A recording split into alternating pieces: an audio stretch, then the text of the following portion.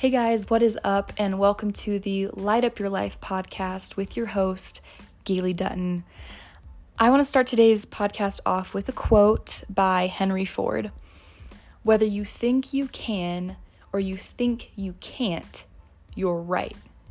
I think this quote holds so much power, and it is a great way to kind of open up today's discussion in today's podcast episode. So I want to talk about stress. And recently, I learned a lot about a study done on stress and its effects on CVD or cardiovascular disease. Essentially, the study was done on some participants, and they all, their stress levels were measured, and also, later on, the determinant of them getting some kind of cardiovascular disease later on in their life was tracked and measured. What they found was this correlation, and I'm sure that you could probably draw this on your own. Essentially, what they found was that the more stress that these people were experiencing, the higher the chances that they experienced or faced or got some kind of cardiovascular disease. Now, that seems pretty evident and clear, I think, probably to most people, is that, the more stressed you are, the more likely you are to potentially face diseases and health issues and concerns in your life. However, the huge component to this and kind of the key note I want to make here is that it wasn't the event itself, it wasn't the stressor itself that was causing an increase in cardiovascular disease. It was actually the participants' perception of the stressor, which increased their risk for cardiovascular disease. It was the way they viewed the stressor, the way they viewed the circumstance. So guys, people's mindsets physically affected their bodies, which I think is insane. There's also this concept and this idea of acute and chronic stress. Acute stress would be smaller stressors like running late to work or,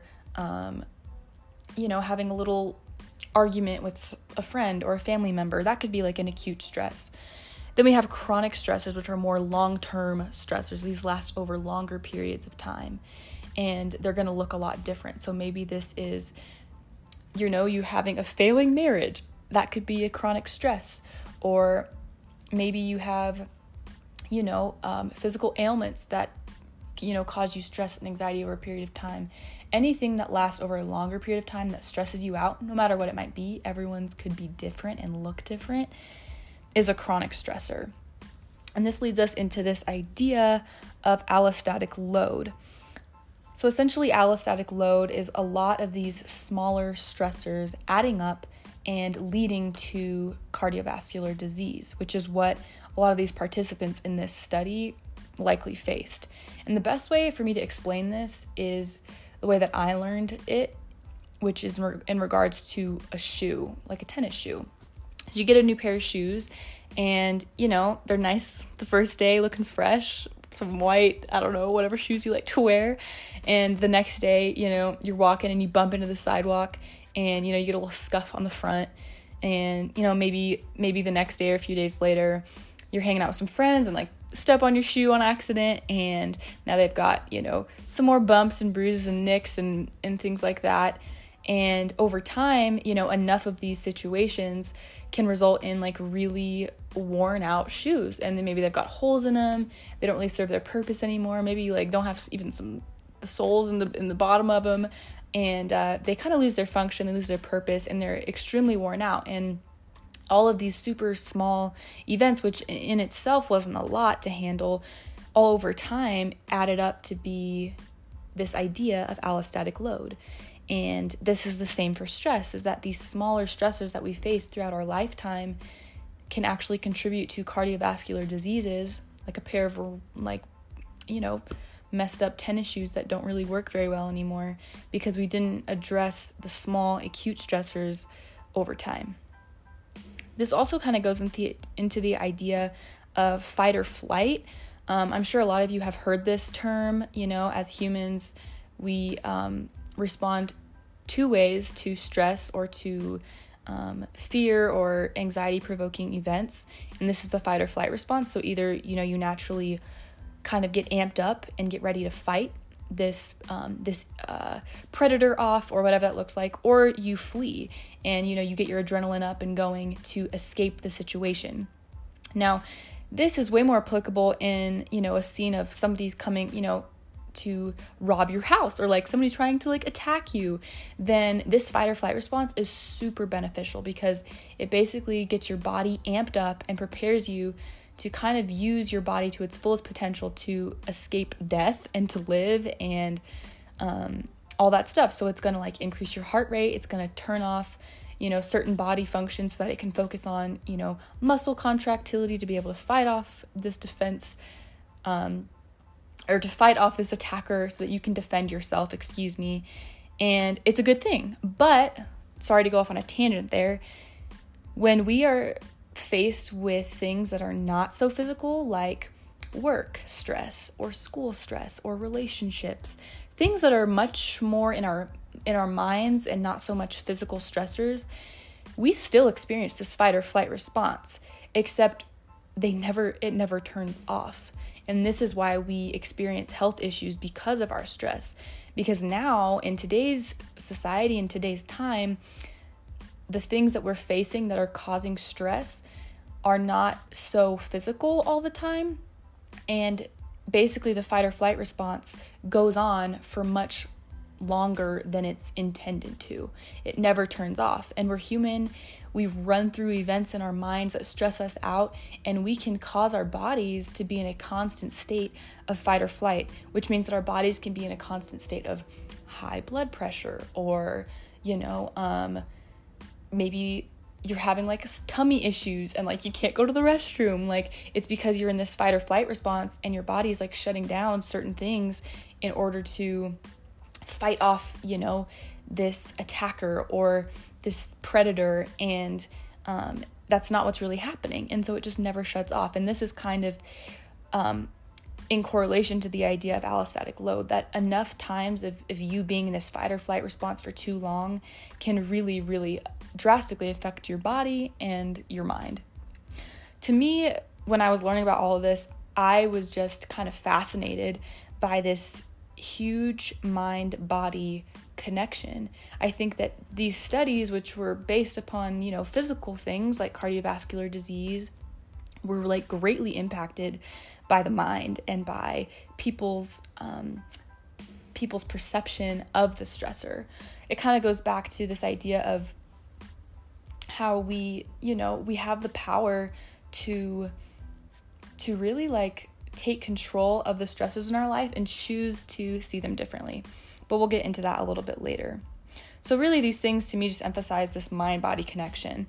And it also, if I'm being completely honest with you, when I was learning about this information, ironically enough, I got stressed. Like, it stressed me out to realize and to kind of become aware to the fact that my own mind could physically impact my body so drastically and impact my mind so drastically. And it was kind of scary, like, dang, like, if I don't address these small stressors in my life, like, I'm gonna get some diseases like later on. Like, this is freaky. But in reality, like, that is totally not the case. And there is good news, and there is a way to approach this that is good. And I think that for me, it was okay to kind of have that initial feeling of like, dang, like, I'm kind of ironically stressed about learning about this, and it's kind of scary to think about this impact on our bodies. It actually is such a good thing to become aware to, and that's why I wanted to talk about it today, because I think more people need to know that there really are huge effects from stress, and it has a major impact. But that's not it, and it doesn't end there. One thing I want to emphasize is, obviously, stress is important. There's a huge impact that it has on our bodies and our minds, and we need to address it. So how do we address this? The first thing is that we can change our brains. We can train our brains. We can train our brains to perceive the stressors in our life differently. Some ways we can do this are by talking and expressing our emotions. Recently, I've been just having conversations with more people, and I've had some people express that it was maybe their first time talking about this event or this stressor in their life, and it brought a lot of clarity. And it made me realize that talking and sharing things with other people in our lives is a really good way for us to train our brains into a more positive mindset and to perceive events in a better way. And it's a really good way to cope and deal with stress in a mental way. Secondly, we can also train our bodies. So for me, I like to do this through exercise, and exercise is actually a stressor. Exercise puts an amount of stress on your body, but what it does is it's similar to like your immune system. Like when you get, a little sickness and you recover from it, your body gets a little bit stronger. And it's the same idea with exercise. When you're putting physical stress on your muscles, but then you allow your time to rest and heal, the muscles actually are going to build and you get stronger and more adaptable to that stress. And so for me, exercise is not only a good way to physically build my body and help, have a good cardiovascular endurance and have good strong bones. It also is a great way to put into practice in a physical way, learning how to approach stress and how to overcome stress. Grinding out a really hard gym session can be a really good way to practice mentally grinding out, something really challenging and hard in our life. And then the third thing that I want to say is that you can choose a better experience. You can choose a better alternative. I really think that we have a choice in how we perceive these events and these stressors in our life. Just like it was identified in the study that we talked about previously, we have a choice to view our circumstances as either, traumatizing, life-changing, in a negative way, dreadful, depressing, terrifying, all of these things, or we can choose to see them as opportunities, like we talked about in the last episode. So I don't know if you're familiar with this book. It's called The 4 Agreements, but they talk about these agreements. And in my opinion, I think these can also be seen as choices and the importance of them. So if you just bear with me, I want to read you a little section from it. And it talks about agreements and how we can choose a better experience. The most important agreements are the ones you made with yourself. In these agreements, you tell yourself who you are, what you feel, what you believe, and how to behave. The result is what you call your personality. In these agreements, you say, this is what I am, this is what I believe, I can do certain things, and some things I cannot do. This is reality, that is fantasy, this is possible, that is impossible. One single agreement is not such a problem, but we have many agreements that make us suffer and that make us fail in life. If you want to live a life of joy and fulfillment, you have to find the courage to break those agreements that are fear-based and claim your personal power. The agreements that come from fear require us to expend a lot of energy, but the agreements that come from love help us to conserve energy and even gain extra energy.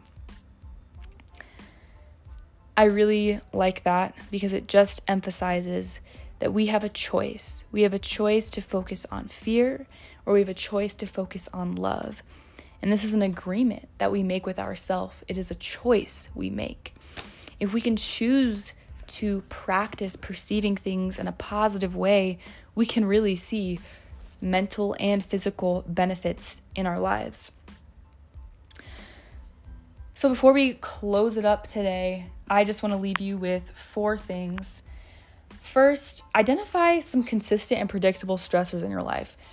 Recognize some things that consistently happen and are kind of predictable that often bring you stress. And this could look like a lot of things. Maybe money is something that consistently seems to give you a little bit of stress or anxiety. Maybe it's a relationship or a person in your life whose conversations often bring you stress. Maybe it's the future. Maybe it's school. Whatever it is, I encourage you to just start to become aware of it. That's like the first step.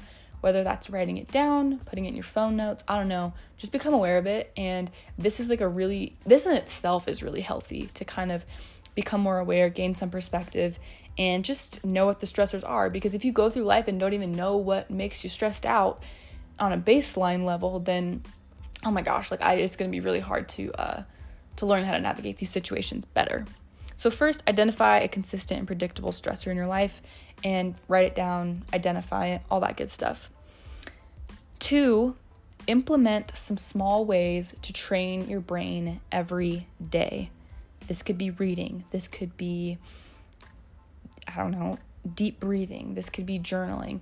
Find ways to train your brain and to give yourself an opportunity to relax, to decompress, and to turn off that fight or flight response. Thirdly, use physical stress to practice overcoming mental ones. Now, this is not to be misconstrued like, just like do harm to your body and then like overcome it. That's not what I mean. But in a positive aspect, like exercise, going for a walk, going for a bike ride. This is really good for you. It's going to get your endorphins going. It's going to increase dopamine, all that good stuff. And really, when you exercise and you're putting that stress on your body and then you take the time to rest afterwards and to, come down from that, you're really practicing and you're helping your body practice how to relax after stressful things that maybe are more mental and maybe aren't so physical and obvious. And then 4th, cultivate a mindset of openness and positivity towards stressors. And essentially what this means is just put it into practice, because you're going to have your entire life to practice adapting and getting better at dealing with things that are stressful in life. And really, I think if we can just have an openness to the stressor, we're going to have a much better outcome and be able to handle it much better if we have just this mindset of openness and positivity towards the stressor. You guys, thank you so much for listening with me. I know that this episode was much more, had a lot of other components to it, and I just really wanted to share some things that I've been learning and diving into, because I think it's super important to recognize this mind, body, spirit, soul connection, and how our minds and our bodies really are so connected. And if you're wanting to just become more aware in your life, to take better care of yourself, to live life with a little less stress and a little more joy and presence and happiness and positivity, it is so possible. And it's in the small things. It's in the things that you think don't matter much that over time add up. Just like small stressors over time can add up and negatively impact your body or your life or your health. The same thing goes for small things that are good. 10 minutes of meditation in the morning, a little bit of reading, going for, a 20-minute walk. These things matter, you guys. So take the time to care for yourself in the moment, but also to care for your future self. Thank you so much for listening in. Again, I hope you guys have a great morning or rest of your evening or good night. Thank you so much for tuning in, and I look forward to seeing you guys next week.